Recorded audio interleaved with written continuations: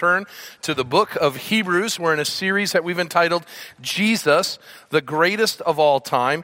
And we come to a passage of Scripture that, to be quite honest with you, is pretty deep. It's pretty somber. It's no doubt sobering for anyone who reads it. And it's a difficult passage of Scripture. And as we go through this, I'm going to want to make sure that we are following along as the writer has. But for those who haven't been with us, we've been going verse by verse for some time now, since the early part of the fall, looking at this letter that was written to a group of first century Jewish Christians who had left Judaism and all of the rituals and regulations and had gotten into a relationship with Jesus Christ.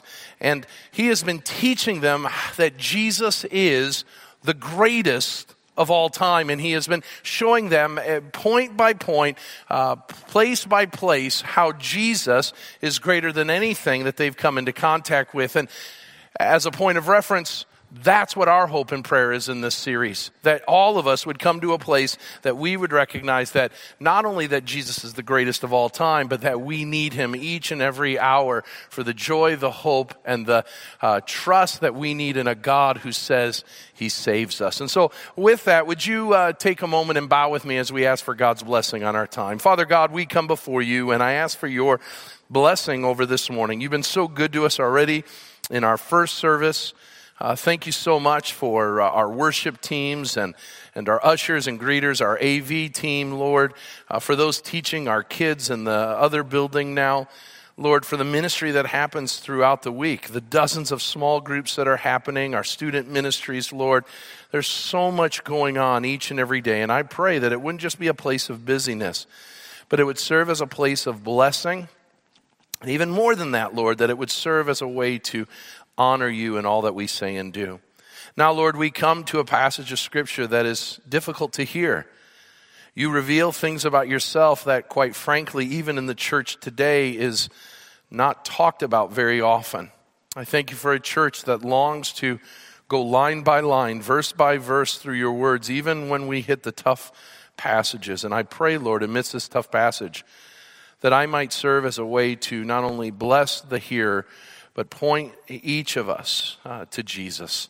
And so, Lord, I pray that you would be with us, and I pray that my words would be your words, and we ask now for your blessing in your word this morning. In Christ's name we pray. Amen. We live in a world full of warnings. There are warning signs all around us. Warning signs that will tell us of danger ahead. Notice one of the signs I have here warning us of curves. That could be symbolic, and it could be financial or emotional or relational curves. Or it could just be right on the road you're driving, and there are curves, and you need to decrease your speed. Our cars give us warnings. We have those little lights that begin to flash on our dashboard, and they tell us that things are not as they seem. Even though the car seems to be driving the way it needs to, those warnings say something isn't quite right. Now, can I tell you, especially when it comes to cars, there are certain warnings that I tend to not worry about. In fact, this one with the tire, I've had that on my car for years, and I haven't done anything with it. And so it is with warnings. Warnings are only good if we heed what they're warning us about and doing something about it. Now, let's just face it. Sometimes there are some weird warnings out there. Notice this one for a swimming pool. 0 feet, no diving. Really? All right. And here's the funny thing. You know someone didn't heed that, right? And that's why they had it. This warning I thought was really great. It said the following: danger, do not touch. Not only will this kill you, but it will hurt the whole time you're dying. Now, that's a good warning, right? That's a good one. There are warnings in our lives. And let's just face it, a warning really isn't known until we see someone not heed it and the peril that comes. Because quite frankly, if you follow the warnings, your life is pretty uneventful. That first warning sign that I gave you, danger curves ahead, was a warning that the professional golfer Tiger Woods saw no less than 5 times just a couple weeks ago. And instead of heeding those warnings, He drove at a high rate of speed, and he crashed, probably ending his career as a golfer. And the men that came upon it, the sheriff's department said, this isn't the first time that's happened. In fact, they've added warning signs because people find themselves blowing by it, and accidents upon accidents. Tiger wasn't the first one to crash on that stretch of roadway. Well, just as it is in the traffic world, in the driving world, and just for that matter, the world altogether, the Bible has all kinds of warnings. In fact, the book of Hebrews has 5 warnings in it, and we've addressed 3 of them already. And what we learn is that there are some things that we need to be concerned about in our spiritual life. And God in His grace and love, and yes, even His mercy, has put out these warning signs and saying, danger ahead. Change what you're doing. Stop doing these things and start doing these things in order that that warning won't become a reality in your life. Before us this morning, we come to that 4th warning. By far the most severe of the warnings in all of the book of Hebrews. And what we need to do is ask the question, what is the warning saying? Who is it saying it to? Because if we misapply or misunderstand this passage, what will happen is the wrong people will leave all broken up and hurting for all the wrong reasons, and those who need to hear it walk out feeling like nobody even said a word to them. And so we need to make sure we do this well. And so what I want to do is a little different than I normally go through a text. And what I want to do is I want to ask some questions. And in asking the questions of the text, I want to draw out the answers so that we know what's being talked about, who's being talked to, and what our application from this text is. Now, all of this, after our time together, will lead us to a time of communion, which I think is perfect as a way to end our time in the Word. And so let's look at our passage. We're in Hebrews chapter 10, starting in verse 26 and going through verse 39. If you've got it on your phone, if you've got a physical copy of the scriptures in front of you, if you want to use one, we've got Bibles in the carts right by the doorways. If you need to grab one, you can use that today. But let's go ahead and let's turn to our passage, and let's understand this very difficult passage, but one I think that is so apropos for us today. And so let's look at the text. For if we go on sinning deliberately after receiving the knowledge of the truth, there no longer remains a sacrifice for sins, but a fearful expectation of judgment and a fury of fire that will consume the adversaries. Anyone who has set aside the law of Moses dies without mercy on the evidence of 2 or 3 witnesses. How much worse punishment do you think will be deserved by the one who has spurned the Son of God and has profaned the blood of the covenant by which he was sanctified and has outraged the Spirit of grace? For we know him who said, vengeance is mine, I will repay. And again, the Lord will judge his people.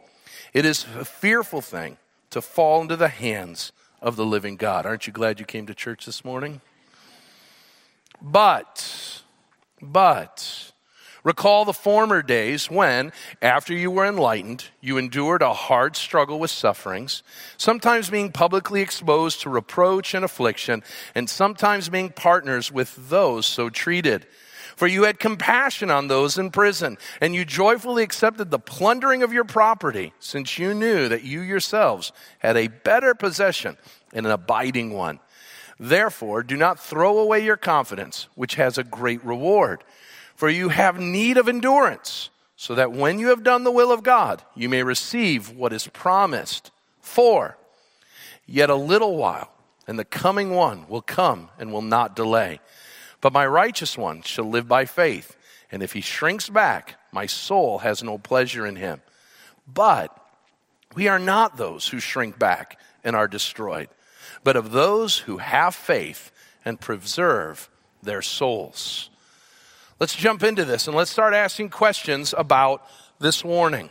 First of all, the first question we have to ask is, because we want to apply this text rightly, is who is he talking to? Or who is he talking about? In our passage, there are 2 groups of people that the writer wants to speak to. The first group, and if you underline and make notes in your Bible, this would be a great note for you because it will help you as you come back to this passage. The first group he's talking to is in verses 26 through 31. Verses 26 through 31. Make a line there or maybe a bracket to know that. Then the second group, it starts in verse 32 and ends in verse 39. Understanding that he's talking about two groups of people is tantamount for you and I to understand this passage.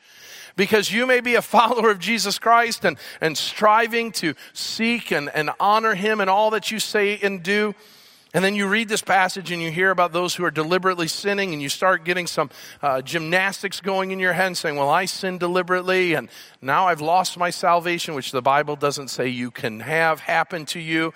And so we've got to know and understand what this passage is saying and to whom it's saying it to. So group number one, who's he talking to? I want to define them as the deserters. The deserters. For some time now, the writer has been speaking to the faithful in his midst. He's been telling them about Jesus. And as he has preached about Jesus, he has no doubt heard in this letter people amening what has been affirmed. That Jesus is the great high priest, the people would say amen. That Jesus is the sacrifice for sins, the people would say amen. He would say these things about Jesus and the chorus of people would say amen.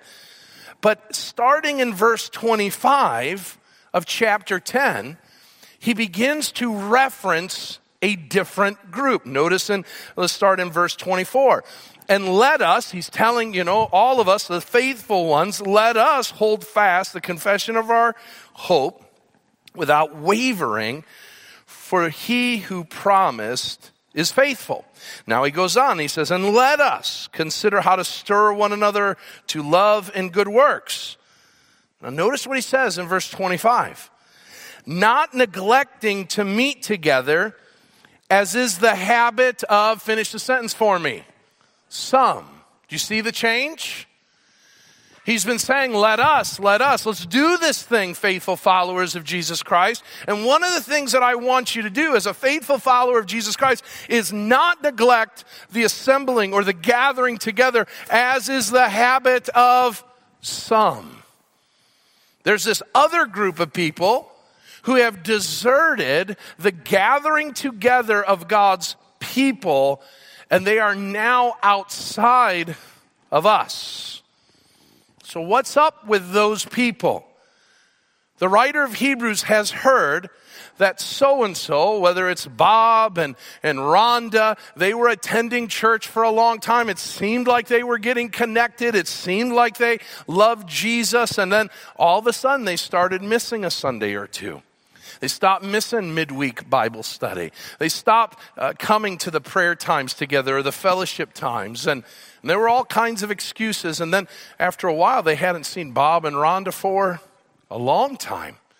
And now word had gotten out. It's been a year or so now. Bob and Rhonda not only are not attending, but now word on the street is that they're antithetical. They're antagonistic to the cause of Christ. What happened? Well, the first step was they began to neglect attending. And this downward spiral began to take place. The Bible calls this apostasy. Apostasy. And apostasy is the intentional falling away or withdrawal or defection from Christ and his people. These people had at some point moved close to Jesus Christ.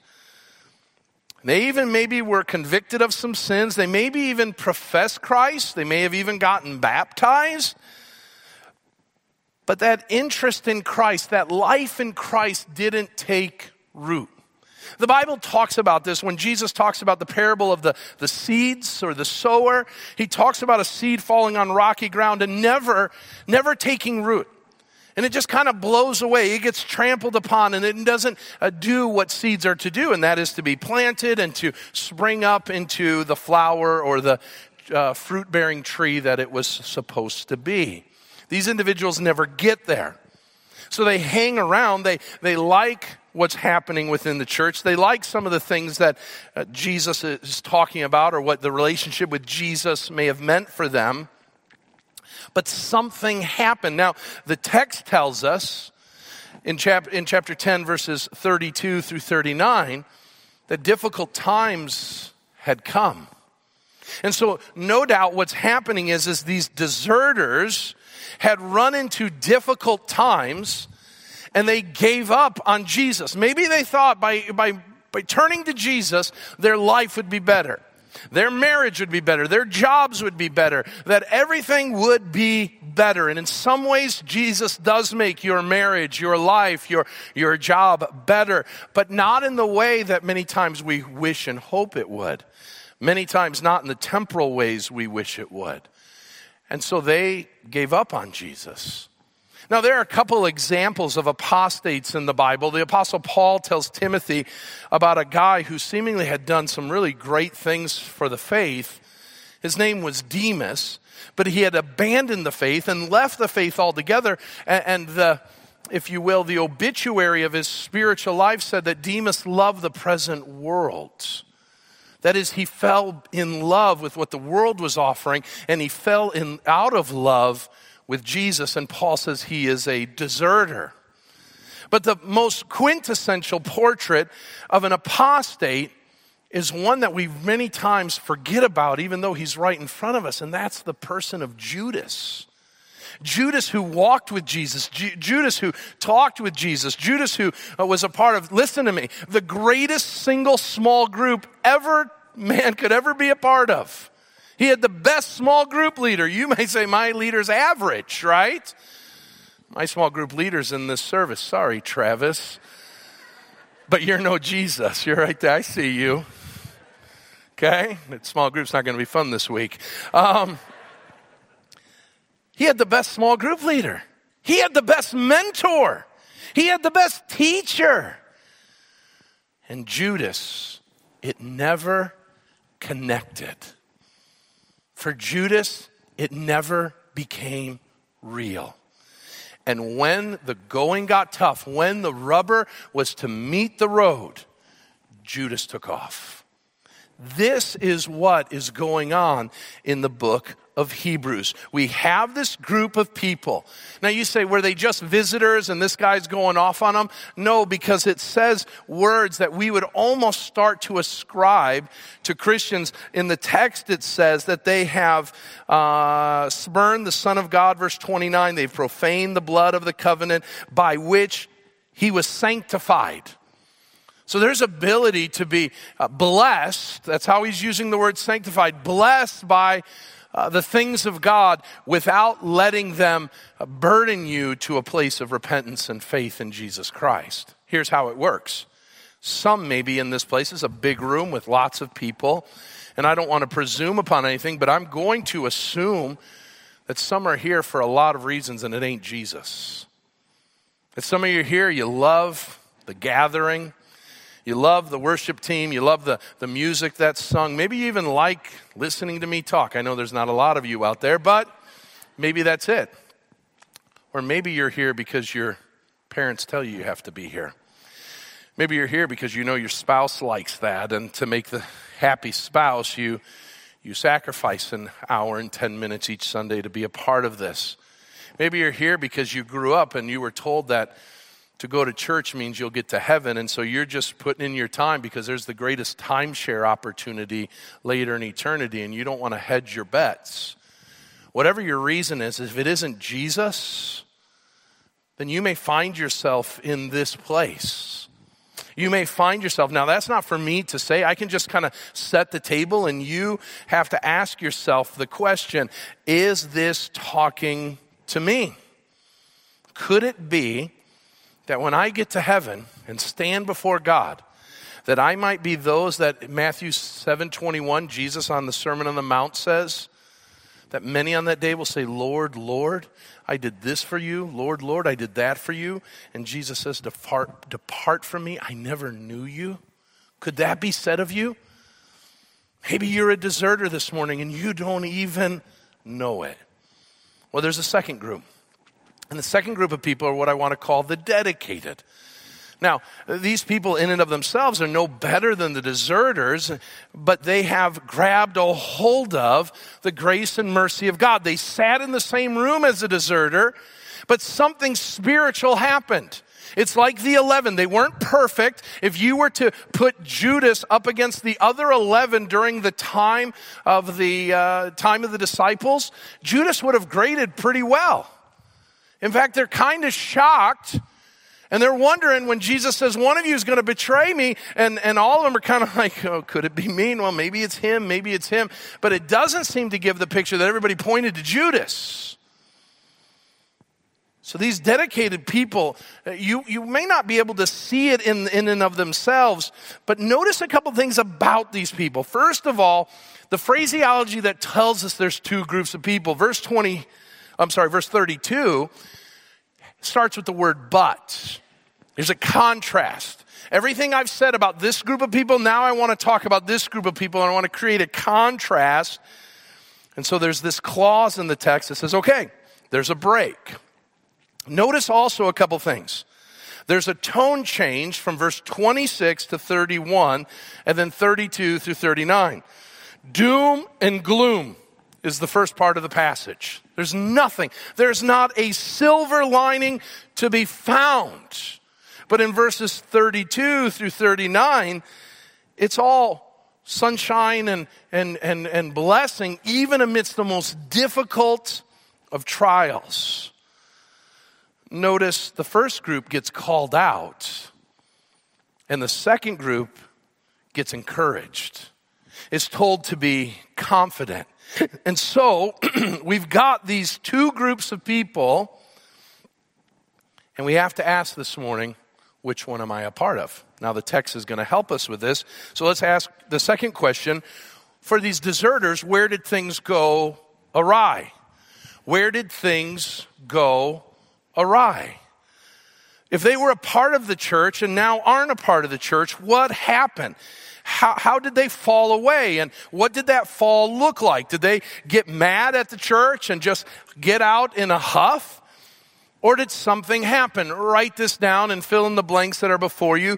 The road to apostasy is not done in a single step, but is a slow and subtle journey away from God. It isn't done in one step, but it is slow, and at times it is subtle.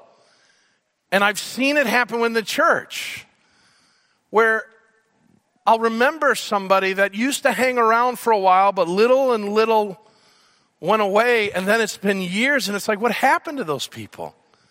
Where'd they go? What took place? No doubt you've had that happen. You saw them all the time and then little by little, but they've done more than that. And I'm not talking about, just as a way of clarification, I'm not talking about people who have made a decision to leave a church and to go join another Bible-believing church. That's not the deserters we're talking about. Those are people that are being led by the Spirit to make decisions that are best for them and their families and their walk for God. But these people just have walked away from the faith. And then what you will find out is maybe you're on social media and you find out that they're antagonistic now to the things of God. And so where did they go awry? Now, the writer has been talking about this. So I don't want you to think, maybe you've come in today right in the middle of our series in the book of Hebrews and go, that's kind of jerky for the writer to call out people. Well, he's been warning them the entire time. Stay in the book of Hebrews, but go back to the beginning and let's start looking at some of the warnings. First of all, Hebrews chapter 2. Hebrews chapter 2. Warning number 1. So I want you to envision you're driving and there's some difficult roads ahead. And I want you to see these as warning posts. Again, if you write in your Bibles, if you use it kind of as a textbook, you might be good to write number 1, warning number 1. It's verse 1. Therefore, we must pay closer attention to what we have heard, lest we drift away from it. He goes on in verse 3. How can we escape if we neglect such a great salvation? So the first warning is don't drift away. A drift isn't a hard right turn. It's a slow drifting. I'm teaching my son Joshua how to drive right now. And I never have had him take the car and veer it into the ditch. But I do get worried that he drifts a little bit. Now, a little drift maybe is okay for a little moment, but as a parent, as oncoming traffic is coming, how dangerous can drifting be? Even just a little drift can be disastrous for the driver and the people in the car. So it is spiritually. So he says, warning sign number 1, don't drift away. Go a couple chapters over, and let's look at what happens next. They drift a little bit. Now they start doubting Christ and his word. Notice chapter 4, verse 12. Chapter 4, verse 12. Wait a minute here. I'm giving you the wrong passage. Hold on a second here. I'm drifting away from my notes. Chapter 3, thank you, verse 12. See, there's always help in the crowd. Chapter 3, verse 12. Notice what he says. Warning number 2. Take care, brothers, lest there be any of you an evil, unbelieving heart leading you to fall away. We're not drifting anymore now. We're in the ditch. We're falling away from the living God. How do we fix that? We exhort one another every day, as long as it's called today, that none of you may be hardened by the deceitfulness of sin. Sin is going to cause us not only to drift, but to fall off into the ditch. Now we go to chapter 5. Go to chapter 5. And notice verse 11. Here's another warning. In fact, my Bible has warning against apostasy. This is warning number 3. About this we have much to say, and it's hard to explain since you have become dull of hearing. So God speaks, and all you hear is womp, womp, womp, womp, womp. It's not making any sense.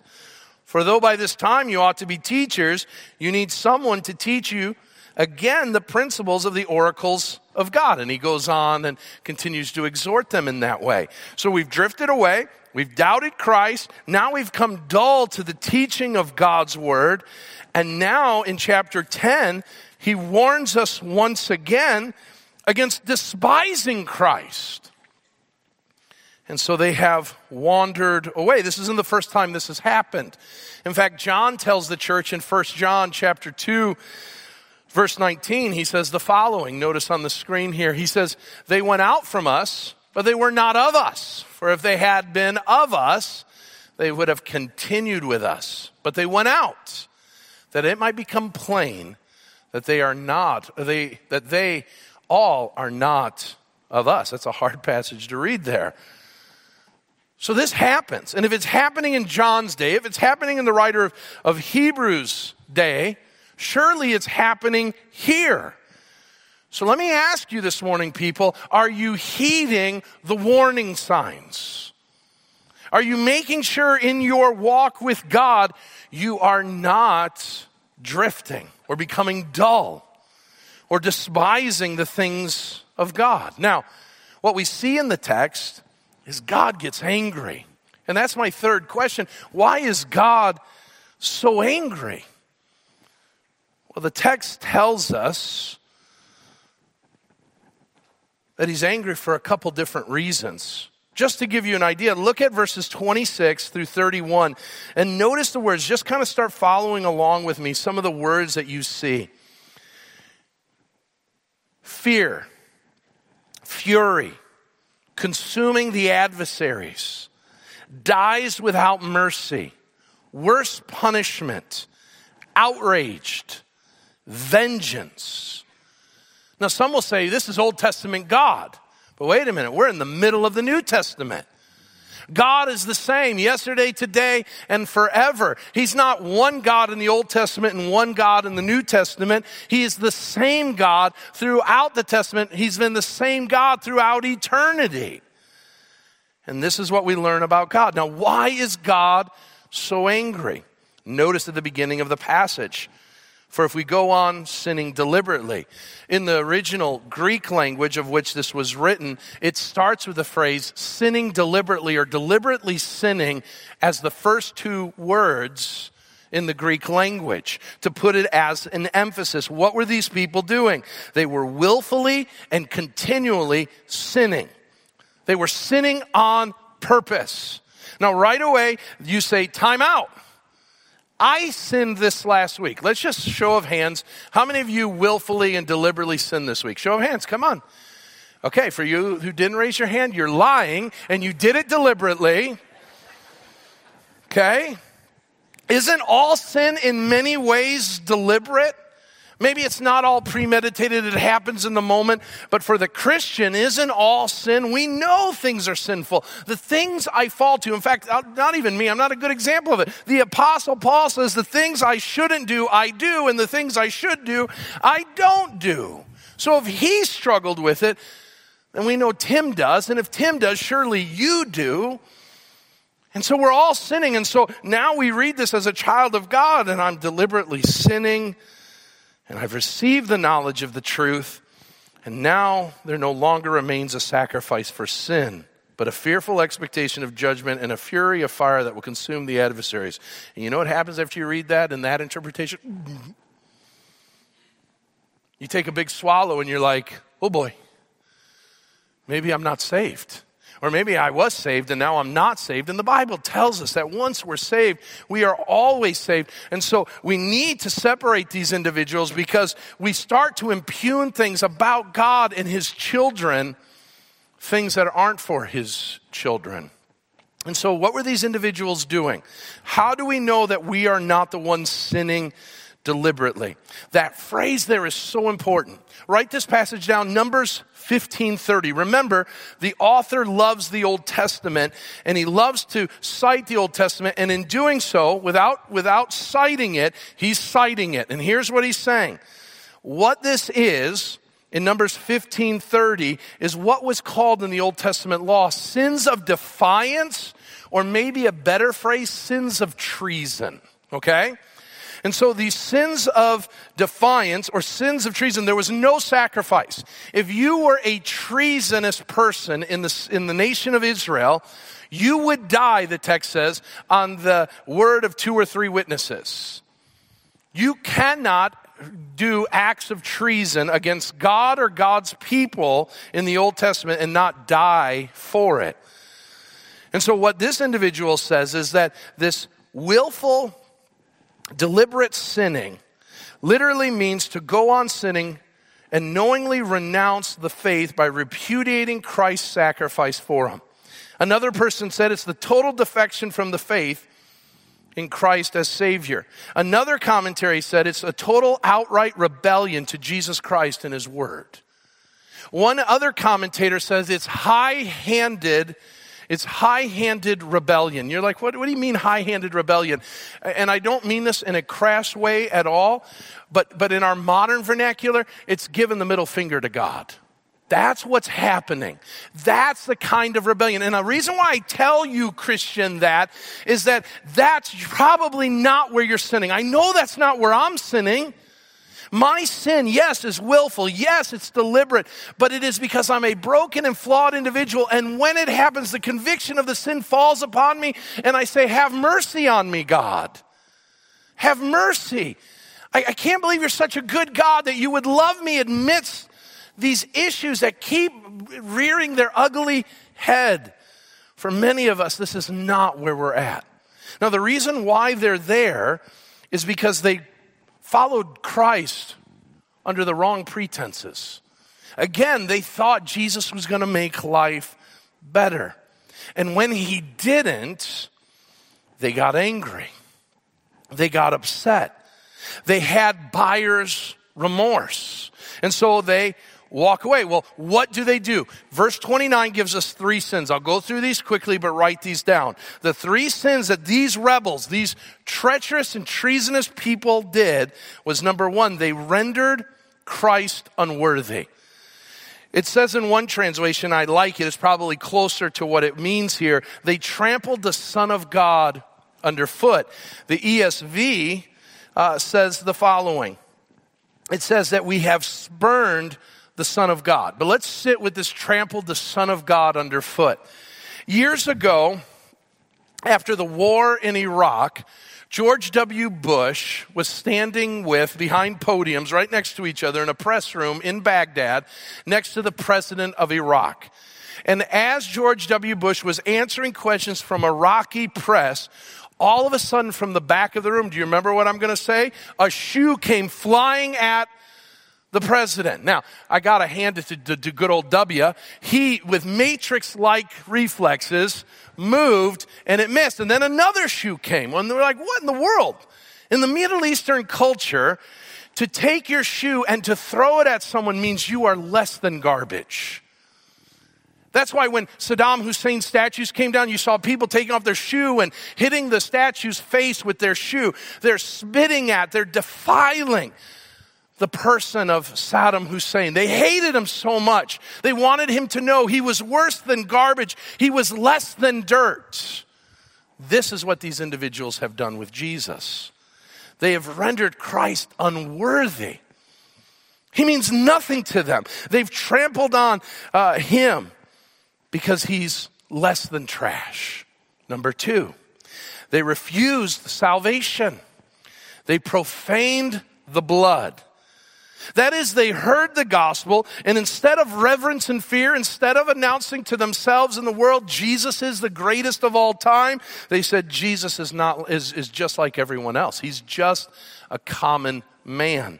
And so the blood that you're talking about that was spilled, that you make a big deal about, it's nothing. In fact, it's blood like anybody else's. Literally what's being said is, and the best way to do this is to show some of the architecture of this place. Look to the crosses we've got on the side. What they're saying of Jesus is, he was no different than the two thieves that died next to him. That's who he is. He was just a criminal. And we sterilize this, and you'll talk with people, and you'll say, what do you think of Jesus? I thought he was a good man. He was a good teacher. Listen, that may sound good if you talk about Tim, but when you talk about Jesus, you reduce him down to something that would make God indignant. He isn't just an ordinary person. He isn't just a good teacher. He is Jesus Christ, the Messiah, the Son of God and the Savior of the world. And so they said, man, he's nothing different. Notice finally in there, they reject the Holy Spirit. They reject the Holy Spirit. That is, they are outraged. They outrage the Holy Spirit. Why? Because they reject what he does. The Holy Spirit leads in truth, guides in truth, and convicts in sin. And they say, I don't want any of that. Now let's just stop. Time out for a second. Who is the writer talking about? Yes, he's talking about deserters. But could these three things not be said of every unbeliever in the world? If you are not making Jesus the greatest of all time, both in word and deed, then these things could be said of you. Now, okay, they're said of us. Well, what happens? Notice there's no plan B. If you reject Jesus, if you turn away from the gospel, the only thing you should expect, the text says, it's very clear, is you should have a fearful expectation of judgment and a fury of fire that will consume the adversaries. He's talking about hell. And he ends this part of the passage saying, it is a fearful thing. It should scare the daylights out of you to fall into the hands of a living God. A revival broke out in colonial America because of one sermon preached in Massachusetts called Sinners in the Hands of an Angry God by Jonathan Edwards. And with the fear of which this man preached it, not in some great bombastic way. They said it was monotone. He just read the text of it. It caught people by storm because they were brought face to face with their sin and the need for Jesus Christ. And today I ask you, are you trusting in anything else? Because if you are, listen to me, the only thing you can expect is a fearful expectation of the fiery and fury of hell for all eternity. So turn to Jesus. Trust in Jesus.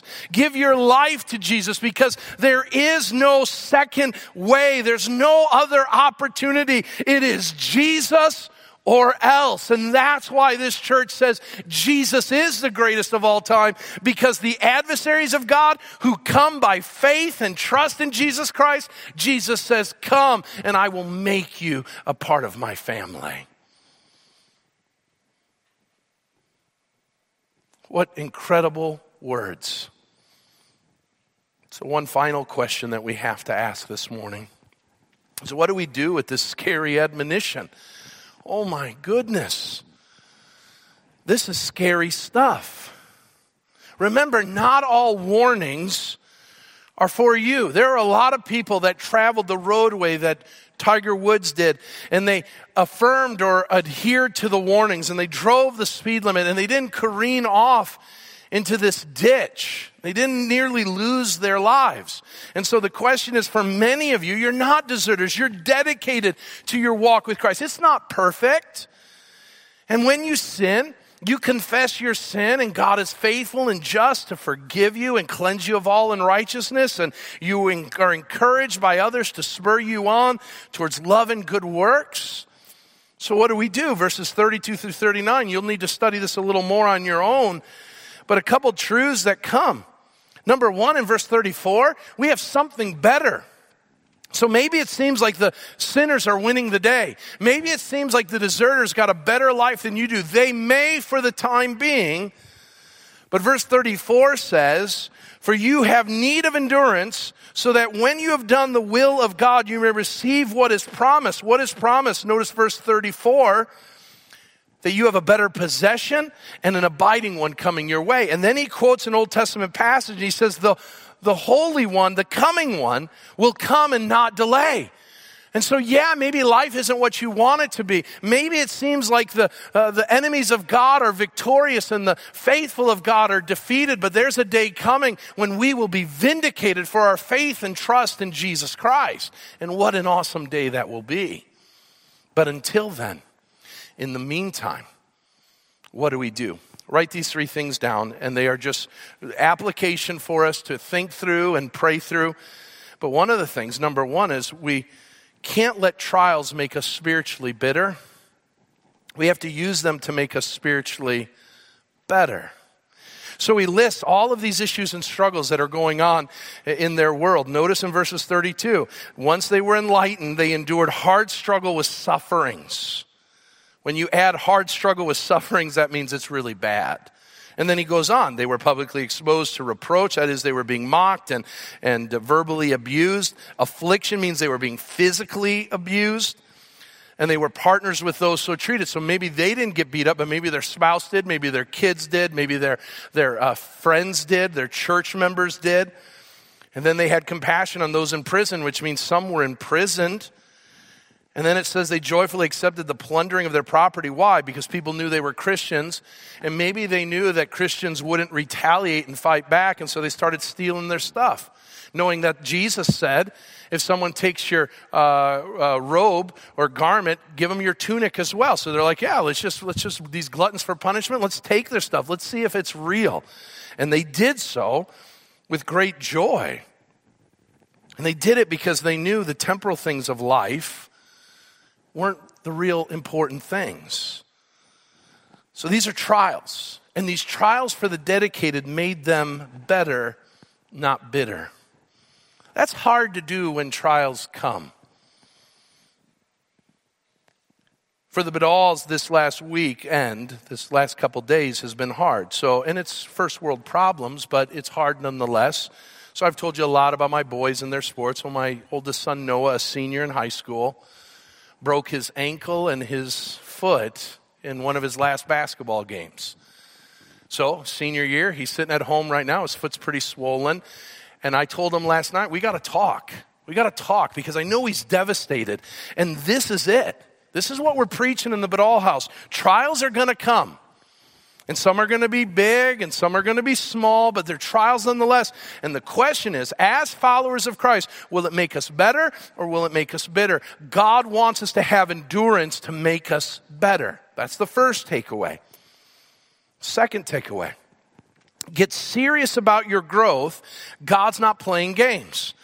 The phrase that comes to mind is either you're progressing or regressing in the Christian walk. So what are you doing right now? Were you stronger 6 months ago in your faith or a year ago? Be careful. Are you wandering away? Are you drifting away? God doesn't play games. Now you say, well, wait a minute. I know I'm a believer. I'm assured of that. Well, God, we're going to see in chapter 12, brings discipline on his children. And that discipline at times can hurt.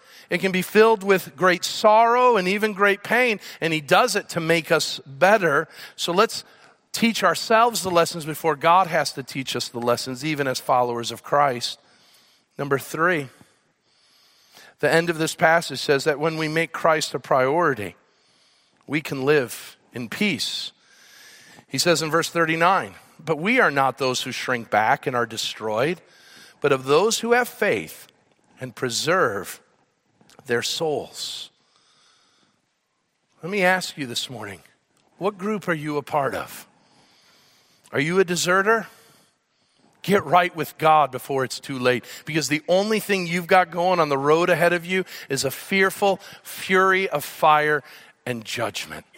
Turn and trust Jesus. If you don't know how to do that, don't leave this place without talking to myself or one of our ushers or greeters or the person standing next to you. Don't leave your pew or your seat until you say, someone show me how not to experience the fury of God. And we're going to help you. And we're going to show you what it means to be a follower of Jesus Christ. But if you are a follower of Jesus Christ, then today is a great day to reflect and re-examine and ask the question, am I playing games with a holy God? Am I living as I'm called to? And what better day to do that than when we partake of communion? The remembrance of the shedding of Jesus' blood. And so we're going to turn and we're going to pivot to communion here. And during this time, I want you to start asking yourself some real serious questions. Am I living as I'm supposed to? Or am I doing what these deserters were doing?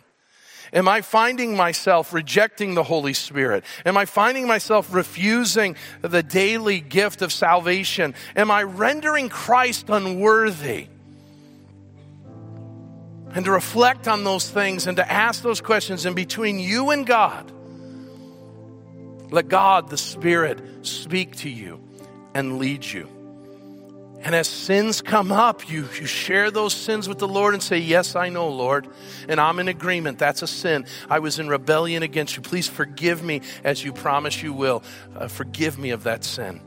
And maybe if I've wronged somebody, Lord, as my word states, I am going to go and I'm going to go address that person. We're going to make things right. For as far as it depends on me, I'm going to live at peace with all people.